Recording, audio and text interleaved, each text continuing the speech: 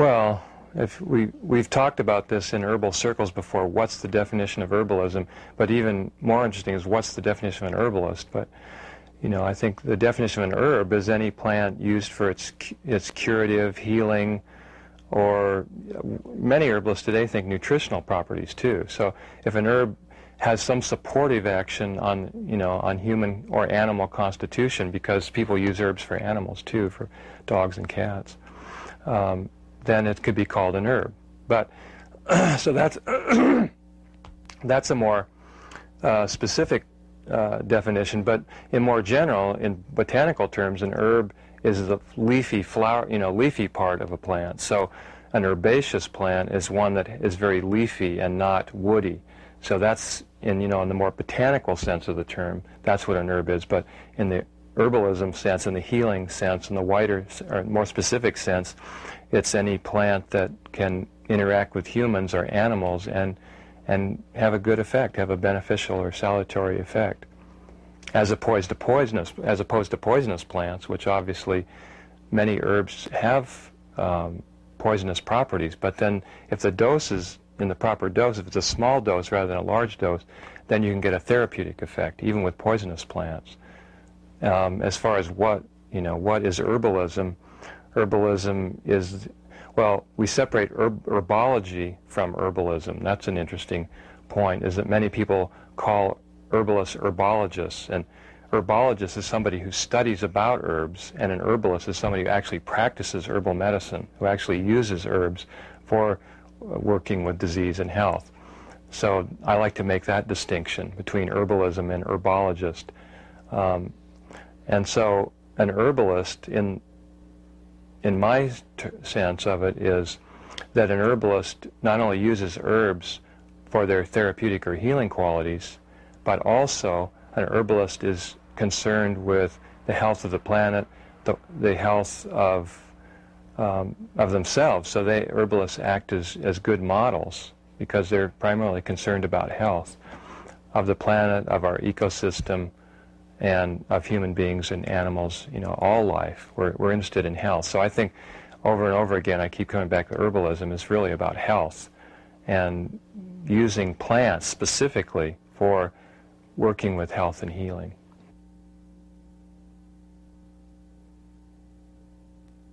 Botanically, an herb is an herbaceous plant, a green plant. So in other words, you wouldn't call a pine tree an herb particularly. But in the herbal sense, you could call it an herb. You could even call the pine bark an herb because it is a substance used for healing from the natural kingdom. And in Chinese medicine, they even broaden it even more because they think of minerals like quartz and cinnabar, which is a poisonous mineral. They think of those as herbs, or bat guano, or flying squirrel feces, or pollen, all different types of things. They consider those herbs because they're from the natural kingdom, they're from the animal or plant or mineral kingdom, and they have healing properties. So it depends on whether you're talking about the botanically or whether you're talking in the normal herbal sense of Western herbalism. Usually an herb is a plant substance that promotes healing, whereas in Chinese medicine they go even wider and say it's from the vegetable, animal, or mineral kingdom, because they use bear bile, they use claws and skins and everything for healing. So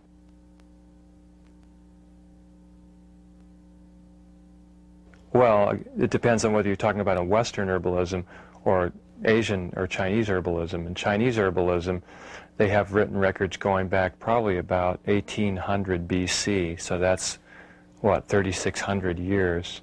And they think that those records came from times long before that. Whereas in Western, I'm more familiar with the history of Western herbalism, and I have a very large collection of books on Western herbalism and enjoy studying it. But the first written records of Western herbalism, some of the herbs that we use today, like ginger and so forth, are from about 1800 BC, which is about 3,700 years ago. But before that, we have indications through archaeological digs that people used plants even back in as far as the Stone Age, which is, 18,000 years before Christ. So in other words, they've dug up archaeological sites and they found herbs that are very bitter and that they wouldn't be using for foods. They found chopped up herbs and things in burial sites. So we feel that humans used herbs for healing probably thousands and thousands of years ago. And in some ways, even more interesting is how humans, the question that always comes up, how did humans figure out what herbs to use? And there's a lot of study right now going on with chimpanzees and other animals. Scientists are observing chimpanzees, and chimpanzees, interestingly enough, can select herbs that are very bitter that they wouldn't use for food. They actually take the leaf, for instance, and eat the leaf whole. They swallow it whole without chewing it because it's very, very bitter. But it also, then we've studied the herb and we found that it has properties like antibacterial properties, antiparasitic properties that can kill parasites. So for some reason, and many herbalists feel that we have an innate knowledge of the healing uses of plants and that we have more or less a psychic connection or a spiritual connection with many plants, and that we've forgotten that because of our mind. You know, my friend Paul Lee, who has a PhD from Harvard in philosophy, said that the Greeks invented thinking. So before the time of the Romans, we didn't really think in the rational way that we do now. So we have so much vitality that's going up in our head and our nervous system, and this takes a lot of energy away from our intuitive side. So many herbalists feel that intuitively we have an innate connection with the healing properties of plants, and that we've forgotten that because now we're all up in our head. And I have to admit that many people that I see in the clinic, this is their main problem, is all their energy is going up in their head. They don't have any energy left for anything else. So this to me is like a very fundamental question of herbalism, is how did humans figure out what herbs are good? And I'm sure there are some mistakes along the way that the plants kill people. And but we figured it out over the centuries. And after the Greek times is probably the most significant flowering of herbal medicine in the ancient days, and this was really just before the time of Christ. Hippocrates, for instance, used many, many plants for healing. Hippocrates was the father of natural medicine and believed in using water, hydrotherapy, and diet, and simple herbs for healing. And this was 455 BC. And then after that, probably the most famous herbal of all time was Dioscorides. Dioscorides was thought to be a physician in Nero's army, and he traveled all over the known world in Rome and the Roman Empire, and using and collecting knowledge about plants from all over the Roman Empire, how to use them, and then wrote it down in his herbal, which is called De Materia Medica, which is the most famous herbal of the ancient world. And that was the absolute authority in herbal matters for literally 1,700 years. So, and then after that, there was a great flowering of herbal medicine in Persia between the, say, 1100 AD and about 700 AD, along in there. There was a great flowering of herbal medicine with people like Avicenna and Al-Kindi, Al-Samarkandi, and so forth. And they basically took the Roman and Greek knowledge of herbalism and translated it into Persian. And then from there, the knowledge spread into southern Europe around Italy, and the most famous schools were at Padua and Salerno, which are in Italy, and those were the first Western schools of medicine, in general. And then from there it moved up into continental Europe and to England, and from there there was a steady progression of herbal medicine up until the 1930s. And of course in Europe, in Western herbalism in Europe, it never really was lost. It's been an unbroken tradition for thousands of years. But when we came over into this country, to North America, then we really lost that thread for quite a while there, especially when modern medicine really came in. Most of the herbal substances which were in the pharmacopoeia and were official drugs left the pharmacopoeia in the 1930s and 1940s.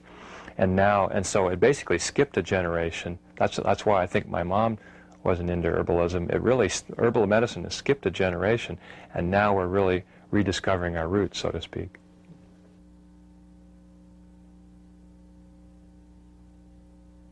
Herbalism is hopefully going to give a grounding influence to everything.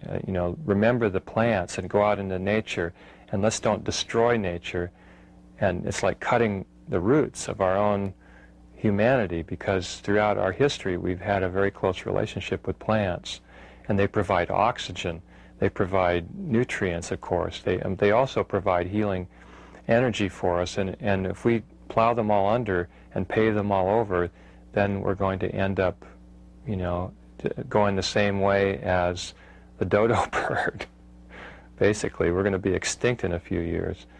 And so I think herbal medicine, I mean, in a more practical sense, a lot of people are reaching for herbal medicine because pharmaceutical drugs are proving to be very much a double-edged sword. On one hand, we can take aspirin to get rid of a headache, we can take antibiotics to get rid of an infection, but we find that when we do that to an excess, then we don't pay attention to what the bottom line is, what's going on behind the scenes, what causes those imbalances in the first place.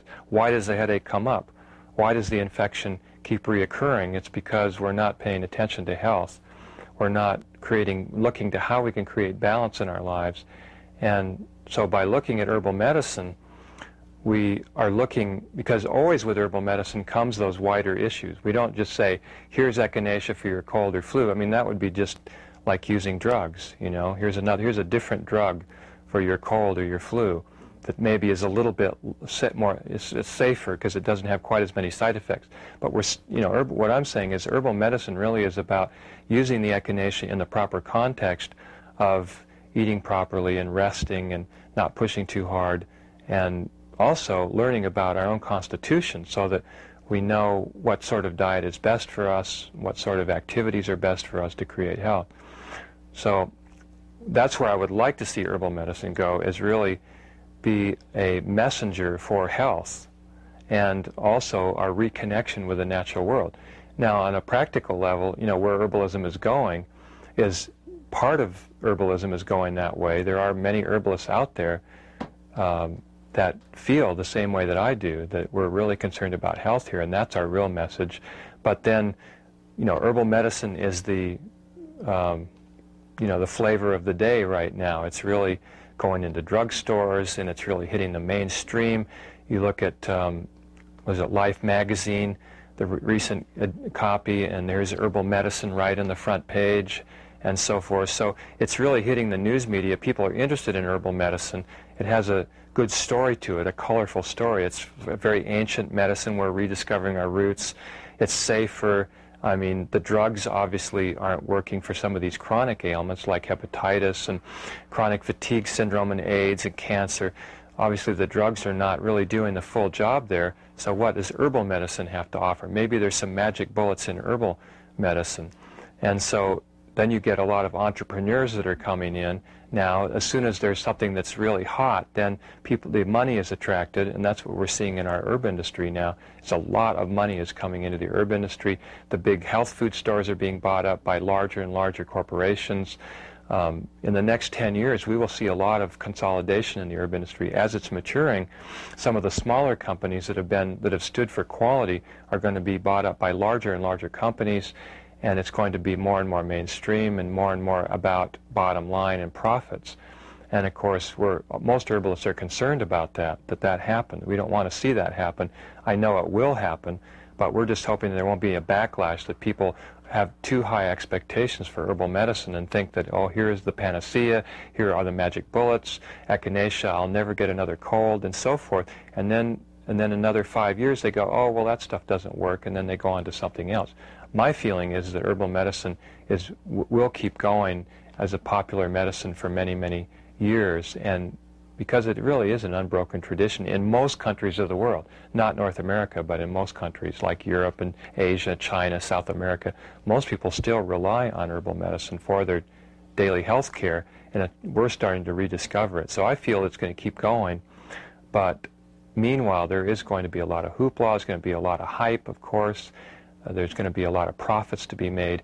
I mean, the whole deal about the herb ephedra is the one that is the biggest issue right now. Ephedra is a herb that is like natural speed in some ways. It's a very strong stimulant. It's a very ancient herb. It's been around for thousands of years, and it's used in Chinese medicine to dry up the mucous membranes and allow us to breathe freely in colds and flus and things like that, with other tonic herbs to prevent or counteract the side effects of overstimulation. But the herb industry, some people have thought, well, this is a stimulant, so let's market it as a stimulant. And also, it's a metabolic stimulant and a central nervous system stimulant and an adrenal stimulant. Let's market it for weight loss. So a lot of people out there have been marketing ephedra, ma huang, which is an ancient herb, for non-traditional uses, namely weight loss products and speed products, because our society demands those. And of course, that's been huge. People have made millions and millions of dollars on ephedra over the last 10 years for these purposes. Multi-level marketing too. So now the FDA, so there were some deaths associated with ephedra. Now there are some problems. And herbalists have been saying for the last 10 years that this non-traditional use and overhyping the herb in every 7-Eleven and Quick Stop for quick energy, it's going to be a problem. And sure enough, 10 years later, here it's a problem that's back on our doorstep, and the FDA, we're getting bad press. So herbalism basically is getting bad press for this one small part of the herbal industry, which is making big bucks. It's high profile. The main product, of course, is herbal ecstasy and other products like that. It's touting it basically as a recreational drug. So herbalists, and I like to go on record of saying that is not herbalism. That is hype, and that's I'm not saying that there's no place for that. In sports, if a person is very robust, okay, using a little of herbal, ephedra or something for energy in a balanced way, maybe you could make a case for it. But it's way overused and overemphasized, and the FDA now is looking at it, and they may ban it. They may actually take ephedra off the market, and we would hate to see that because it's a traditional herb that has a very strong place in traditional Chinese medicine for respiratory complaints. And like you would use Sudafed, is a good example, to open up the bronchial and dry the airways. So herbalism, just to kind of summarize, herbalism really is about health, but what we're seeing is in the herb industry and the wider realm, especially in North America, is that it could be about big bucks. And well, I would like to see it continue to be about health. And there are so many more practitioners. There's better training. There are better schools out there now of herbal medicine. There are 4 or 5 resident schools of herbal medicine in this country now. And I'm really happy about that. And so the training is getting better. The education, the books, everything, the information is getting to be higher quality. So I'm hoping that will really tell people and put the message of health out there for herbal medicine and using the herbs properly and with knowledge and wisdom.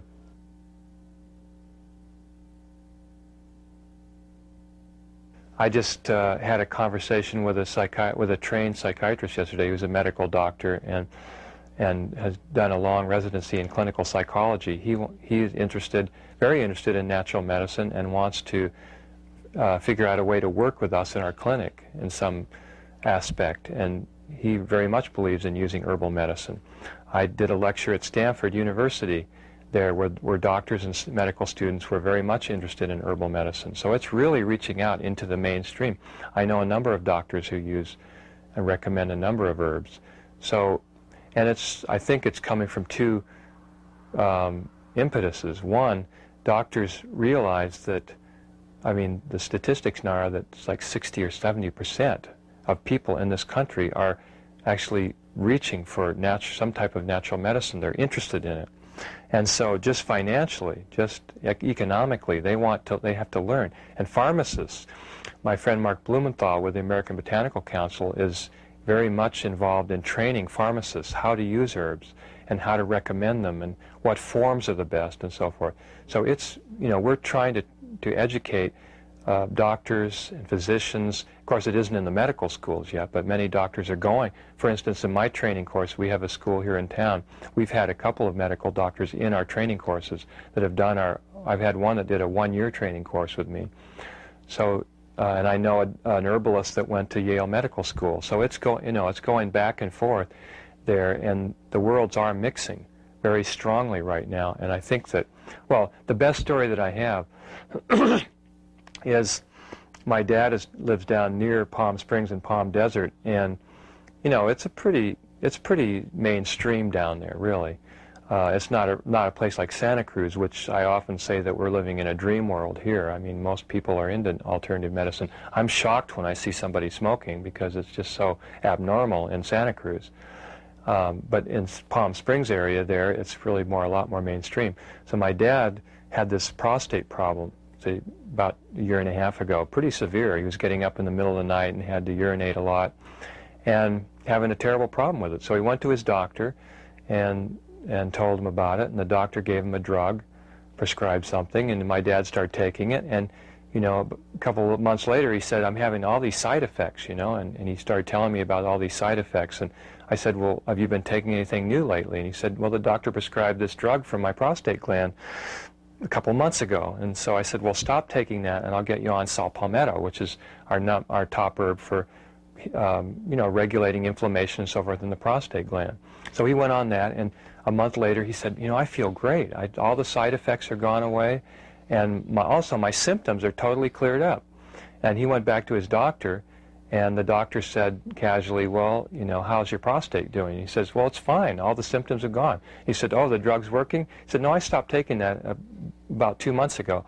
And the doctor said, well, then what happened? He said, well, my son gave me saw palmetto. And he said, saw palmetto? Oh, I take that.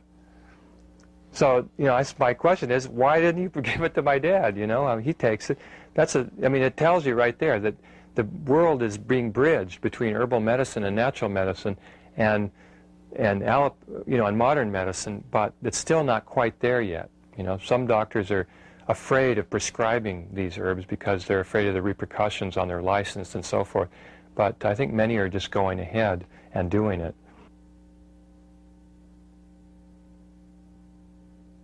Quack is an interesting term. Quack was formerly used, you know, the original use of quack was to describe regular doctors who use bloodletting and heavy metals and dangerous drugs. Those were the quacks. And today it's kind of turned around that somebody who's using unproven and untried medicines are called quacks. But ironically, well, to me a quack is somebody who is misrepresenting themselves. They actually misrepresent what they know, what they can do, and what their medicines can do. And yes, there are herbal quacks out there. There are natural medicine quacks, probably a number of them. And there are also medical doctor quacks who you know, go to 4 years or 8 years of medical school and get their medical degree, and they don't know the first thing about healing. They don't know anything about human interaction. They don't know anything about the disease process or the process of health. They don't know how to advise their patients to be healthy. They just offer them drugs and send them out the door. And the average, the average time that a physician can spend with a patient now is like, I think, 7 minutes, and the first interruption happens after 45 seconds after the doctor goes in with the patient. This is the average. So my feeling is, you know, who's the quack? You know, what's going on here? And yet in our clinic, we spend an hour with a patient. We go over their health history, we go over their family history. We try to give them the tools in order to be healthy. We support them. We work on their bodies. You know, we do acupuncture, we do shiatsu. We try to bring awareness by showing them how to massage themselves and touch themselves and where it might be, the energy might be stuck. And we also help them develop better diets for themselves. So I think people, you know, how modern medicine is blending with herbal medicine. Modern medicine will be highly influenced by herbal and natural medicine. That is already happening. And, of course, herbal medicine is being influenced by modern medicine. Modern medicine is not all bad. Modern medicine is great for crisis intervention, obviously, or prevention or intervention. And, for instance, if I got an accident, which I had an accident when I was in England, I went into the hospital there, and they x-rayed my hand and, you know, and everything, and if I had had a broken bone, they would have set it and so forth. That's great. You know, modern medicine is remarkable. It's fantastic. And I support physicians and doctors. I'm not against physicians and doctors, but I don't believe in overusing all of these pharmaceutical drugs, which is not so good on our environment, because when they're produced, it pollutes our environment with all these chemicals, and it's not sustainable. And I believe in promoting health, and at the same time, there's always going to be disease. So this is my bottom line here with modern medicine and alternative medicine, or holistic medicine, whatever you want to call it, natural medicine, herbal medicine, is that the office of the future, when a patient goes in, yes, the allopath will be there, the modern medicine practitioner, they're trained in disease. There will always be disease. So if you have disease, go in and see the doctor. They know all about the body, they know all about disease. But at the same time, you have to be trained in how to be healthy. The doctor is not trained in health. They don't know how to help you be healthy. They can only, well, in one sense, through the back door, they give drugs and treatments, hopefully, that will get rid of the disease or mitigate the disease, oftentimes creating another disease in the process, which we know. Iatrogenic diseases are very, very widespread. On the other hand, why not have in the same office someone who's practiced in health and trained in health for 20 or 30 years? They can teach the patient about diet and about breathing properly and about proper posture and stress release and herbs, herbal medicine that can help support their body system. Herbal medicine is very much about working with the patient. My favorite saying is the one that Ben Franklin came up with, which is, I would rather know what sort of person has a disease than what sort of disease a person has. So in other words, modern medicine is focusing on what sort of disease the person has. Is it a lesion in the digestive tract? Then it's an ulcer, or whatever the lesion is. If modern medicine can't identify an actual lesion, it's very difficult for them to diagnose disease. Whereas the herbal practitioner wants to know what sort of person has the disease, and we will go spend great lengths looking at the person from inside and out. We don't care about the disease so much. We want to know what the imbalance is, what the person's constitution is like, what they're doing in their life, so that we can create a harmonious whole for that person in their environment, and then the disease will cease to exist. It'll just go away.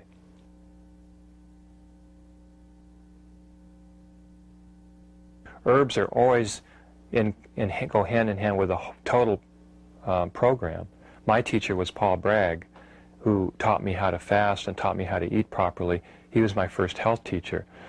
And he was very much, people would ask him, what do you do for arthritis? What do you do for asthma? And he'd say, I have no specifics for you. It's a total program and for health. And so I'm very much in that vein, that the misconception that people are always just have this Western consciousness, we have panacea consciousness. We always want to look outside of ourselves. What's the magic bullet that's going to do it for me? Maybe, they go to all these doctors and the drugs don't do it, so then they go to the herbalist as a last resort. Maybe this magic bullet that the herbalist has can do it. But my message is, we have to look inside of ourselves, and we have to take full responsibility for everything that happens to us and every disease. That's the first step of healing. Then after that, yes, herbs can very much help support and balance and bring and restore energy and do incredible things.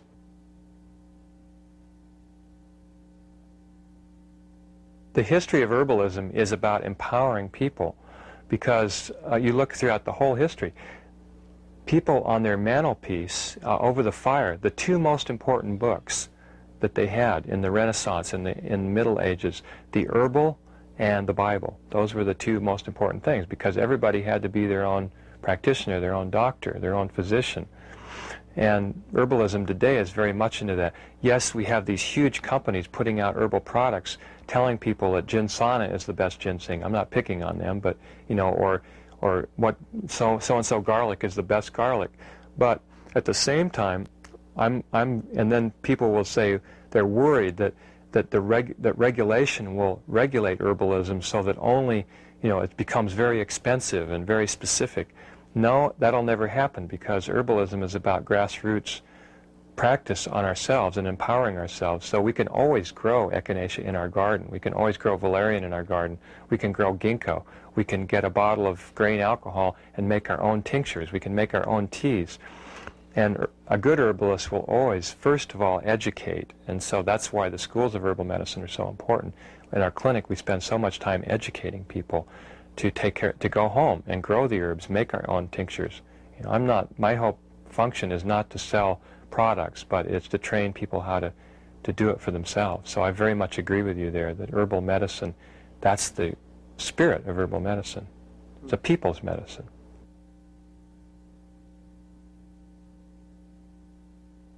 I think that there is a place, this is quite a controversy in herbal medicine. Should we license or should we not license, you know, and should herbalists be licensed? The only licenses now are naturopathic physician in some states, and of course acupuncture, which is my license, studying the traditional Chinese medicine and herbalism. And sometimes chiropractors practice a little herbal medicine, but they're not really trained in that. So mainly those two licenses for natural medicine. And I think that with some diseases, I mean, if we experience a symptom that is very severe or it goes on for a period of time that is not self-limiting, in other words, if we have a cough, okay, most coughs are going to be self-limiting. They might be an irritation, it might be a cold or something. You can drink some tea, marshmallow root tea, licorice tea, or some echinacea, and hopefully the cough should go away within a week or 10 days. If it lingers, if it keeps going on and on, or if we have a cramp in our, you know, or a burning in our digestive tract after we eat, but it goes on and on week after week, then obviously that's the time that, you know, our own resources are limited. We don't know. We need more advice about. And that's where Western medicine comes in, because at that point there could be pathology. There might be a lesion there. So we want to know what the lesion is. So they can put a scope down there and look around and say, oh yeah, you have a bleeding ulcer. And so that's even, you know, as a holistic practitioner or an herbalist, I would like to know that. That tailors my treatment a little bit. And so I think if symptoms have been going on for a while, or if they're very severe, then we might want to go into a practitioner that's been. For instance, if I know people that I am the primary healthcare provider, they come into me first if they have something going on, and then as a licensed practitioner, I'm advised and I'm trained that if I feel like I can't handle it, that if it's something quite severe or if it's beyond my knowledge, then I refer out to a physician. That's my job and responsibility. So I think that there are many cases where people would want to go in, and not only even beyond that.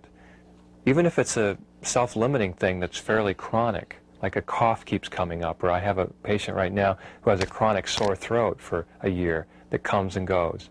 Well, it's not life-threatening, but they want to find out what's going on here. So they come in to me and I try to look at all the different issues and aspects and give them herbal tea and see what we can do. Is it an allergy? Is it, in this case, this person was chewing gum, like every day, day after day, all day long, chewing gum. And as soon as they got rid of the gum, they never even thought about it because it's just so much part of their life. As soon as they got rid of the gum, drank some soothing teas, the sore throat went away.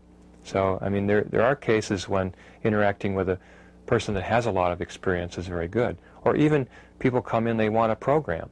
There's nothing particularly wrong with them, but they just want to they want to learn about herbs for increasing energy and well-being, for preventing cancer. 1 out of 3 people in North America will have cancer sometime in their life. So how can we prevent cancer? How can we prevent? You know, hopefully the word prevention is going to get out there in the public consciousness more and more, and herbalism is about prevention. So people want to come in and get a preventative program and a restorative program and a daily program that can build them up and make them stronger and be able to live a happier life.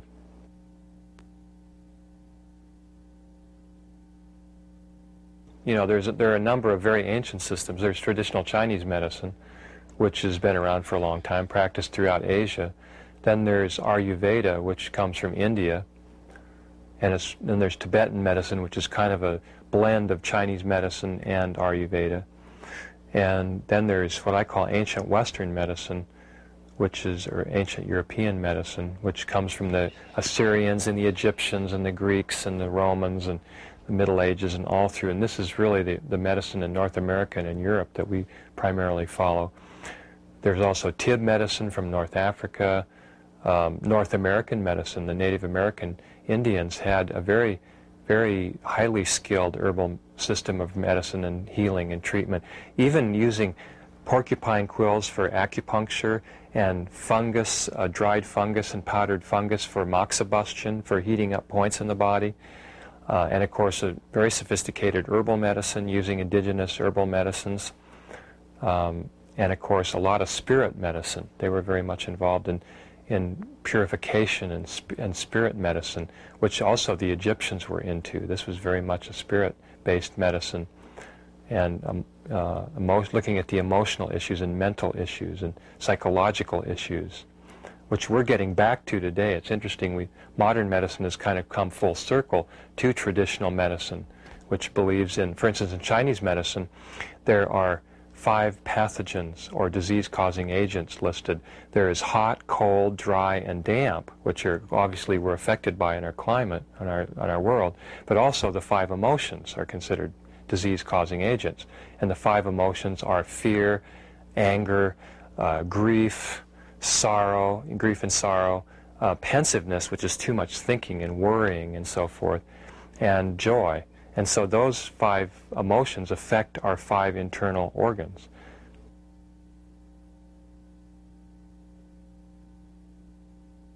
Today, there are a number of different dose forms, all the way from, I can run it in a kind of a continuum.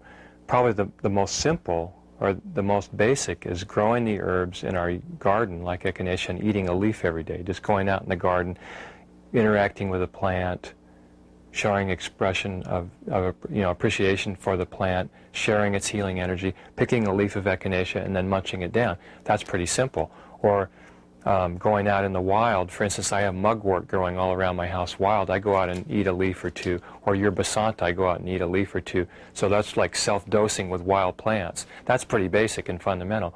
All the way from, growing the plants ourselves or harvesting wild plants ourselves, grinding them up in vodka and soaking them for 2 weeks, shaking it every day, and then squeezing the liquid out, and that is called a tincture. So then we can make our own tinctures at home. We can take a teaspoon in a little water 3 or 4 times a day. So that's pretty easy. Or we can go into the health food store or the natural food store and buy ready-made tinctures. We can buy also herbs that are dried and ground up and put in capsules and tablets. This is simply ground up dried herbs. That's not my favorite dose form. So I think it has such a short shelf life. And then a variety of powdered extracts are made, powdered extracts and standardized extracts. Powdered extracts are made by taking the herb, soaking it in a menstruum, either boiling it in water or alcohol, taking the liquid and then spray drying it in a vacuum chamber to create a powder. And then we get that powder, and that's called a powdered extract. So what we've done is remove all the inert properties or constituents of a plant, like cellulose and lignin and things that sugars that we consider non-active, and we've concentrated the active principles of the plant and then into a very concentrated powder form, which then we put into a capsule or tablet. This is called a powdered extract, and many products that are out there in capsules or tablets are powdered extracts. Then we can also do standardization, which is taking that powder or sometimes a liquid and looking at inside that plant with chromatography, usually high-performance liquid chromatography or HPLC, to find out how much levels of a given or a proven active fraction or constituent, like flavonoids or alkaloids, are in that plant. And then we write it on the label, guaranteed to have a certain amount. Like a good example is garlic that's standardized to a certain percent of allicin, or milk thistle to salimorin, or ginkgo to flavone glycosides, and so forth. There are several ways that herbs can be used in conjunction with modern pharmaceutical drugs, and I think more and more you will be seeing that. For instance, mixing, antibiotics are widely prescribed for infections. We know that. The one problem with antibiotics that's coming up is that antibiotics tend to not only kill the bug, like strep or staph, they also suppress immune system, host immunity. So why not, doesn't it make sense to take something, a natural remedy that can support host immunity, while also we take maybe a specific drug to target the bacteria? Okay, so this, I think you will be finding more and more in the future that echinacea will be blended perhaps with an antibiotic regime. So that's one example there. Another example that's happening right now quite a bit is that in China and Japan, chemotherapy and radiation is used to treat certain types of cancers. But also, chemotherapy and radiation very strongly suppress the immune system, the host immunity, which doesn't make sense when you're trying to, get rid of a cancer. We want our immune system to be as strong as possible. So, in Japan, there are approved natural drugs from the shiitake mushroom, from reishi, from other mushrooms and other plants. They're approved drugs to be used in combination with chemo and radiation therapy for treating certain types of cancers. And they have found, using a number of double-blind studies with humans, that the survival is increased, the length of survival time is increased, and quality of life is better. And they do also use that same regime a lot in China. Another example are, for instance, psychiatric drugs like Paxil and Xanax and so forth. Prozac, obviously. I have a number of patients who have used those types of drugs. My job is to, at the same time, support their liver. In fact, many types of pharmaceutical drugs, you want to support the liver with something like milk thistle, standardized extract, while they're taking these pharmaceuticals, because most pharmaceuticals, especially aspirin, acetaminophen, antibiotics, tend to be hepatotoxic. So that makes perfect sense, is that you're taking these highly concentrated, purified drugs to try to target a certain disease or pathogen. Meanwhile, how can we support the body with natural medicine at the same time? And I think you'll see a lot of this in the future.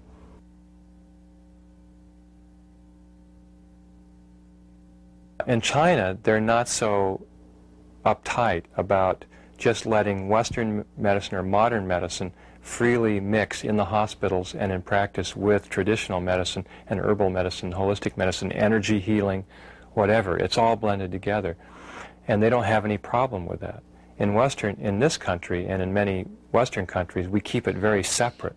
And I think probably most of the reason, even though people come on like it's a big moral issue, I think it's mainly economic, that modern medicine has carved out a certain niche. For instance, in in cancer treatment and cardiovascular treatment,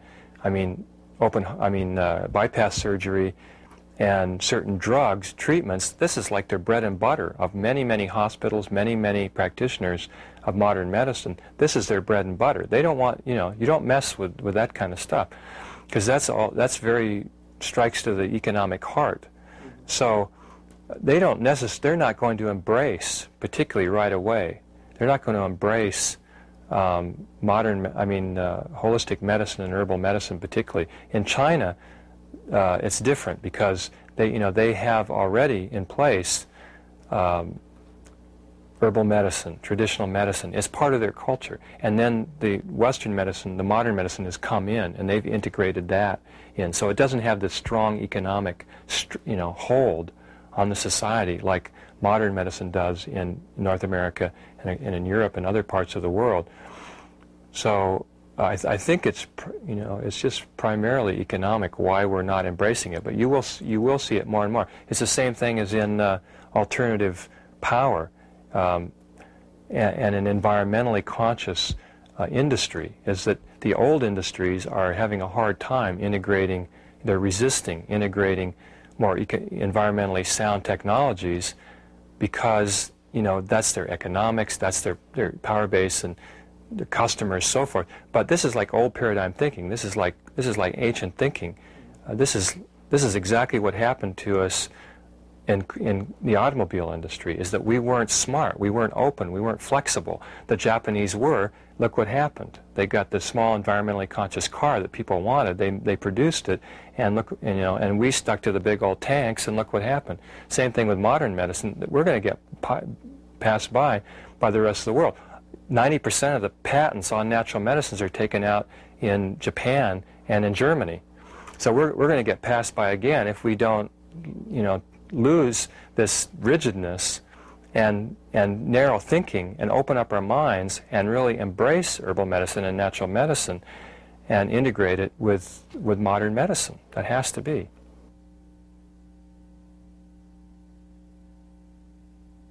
You can go to any nursery and get echinacea and thyme and rosemary and lavender and sage and and then there are a number of, and more, there are actually nurseries, local nurseries are bringing in more medicinal plants. Even Chinese herbs are available.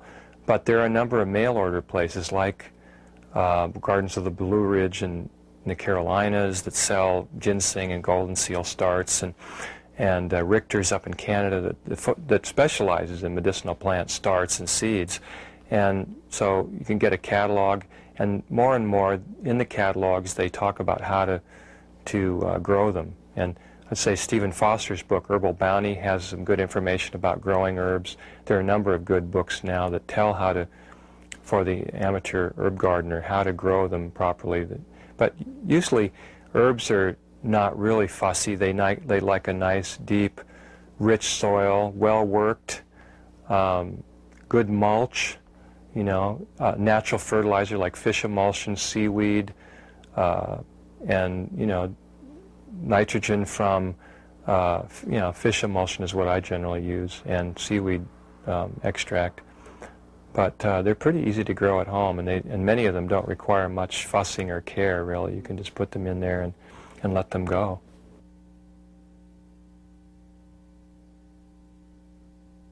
It's not alternative medicine. It's the medicine of the people, and it's a medicine that should stand side by side and not give anything away, not feel ashamed or have to hide out in health food stores, or say that we're dietary supplements, or say that we're food flavoring extracts, as we had to say for many years. Tinctures are flavoring extracts, and we're all afraid of the FDA. We're medicines. This is the people's medicine. This is medicine that can stand side by side with modern medicine and take its rightful place. So this is what I want to see. And I also want to see it go in a good way, where we're still conscious of our roots in the earth, and that we keep in mind that herbalism is always about health and healing.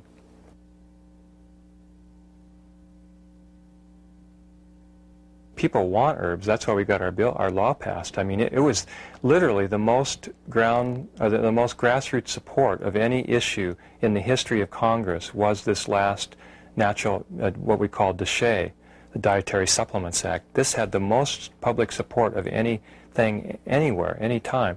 And so people want herbal medicine. That's pretty clear. The regulators are getting that message. And yeah, the FDA has a long-standing history of negativity with herbal medicine, going back to the days of the quack patents, where people would put out this remedy and say it would cure everything, and it's good for what ails you and all that kind of stuff. So I can understand they have some history with herbal medicine and natural medicine. They viewed us all as a bunch of quacks, and now we've worked very hard with FDA, the American Herbal Products Association, which I've been on the board of directors for 8 years. We've worked hand in hand with FDA for a number of years now, trying to educate them and encourage them to really come into the modern age with herbal medicine, that it's not a quack voodoo medicine, that it really is reputable, and that there isn't a bunch of people out there to take old, the elderly's life savings away from them. That's not what it's about. It's about health. It's about supporting people in their health process. And so my bottom line with the regulatory issues around herbal medicine is, some people are negative and say, well, I'm afraid that the government is going to regulate it out of existence, it won't be available anymore. My bottom line is that there's not only no way that that's going to happen, there's no way to stop it.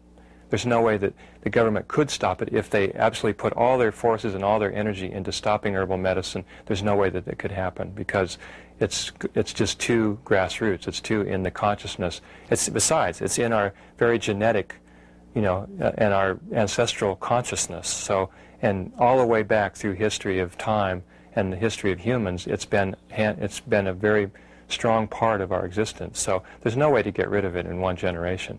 It's here to stay, and there's no way to get rid of it. That's my message.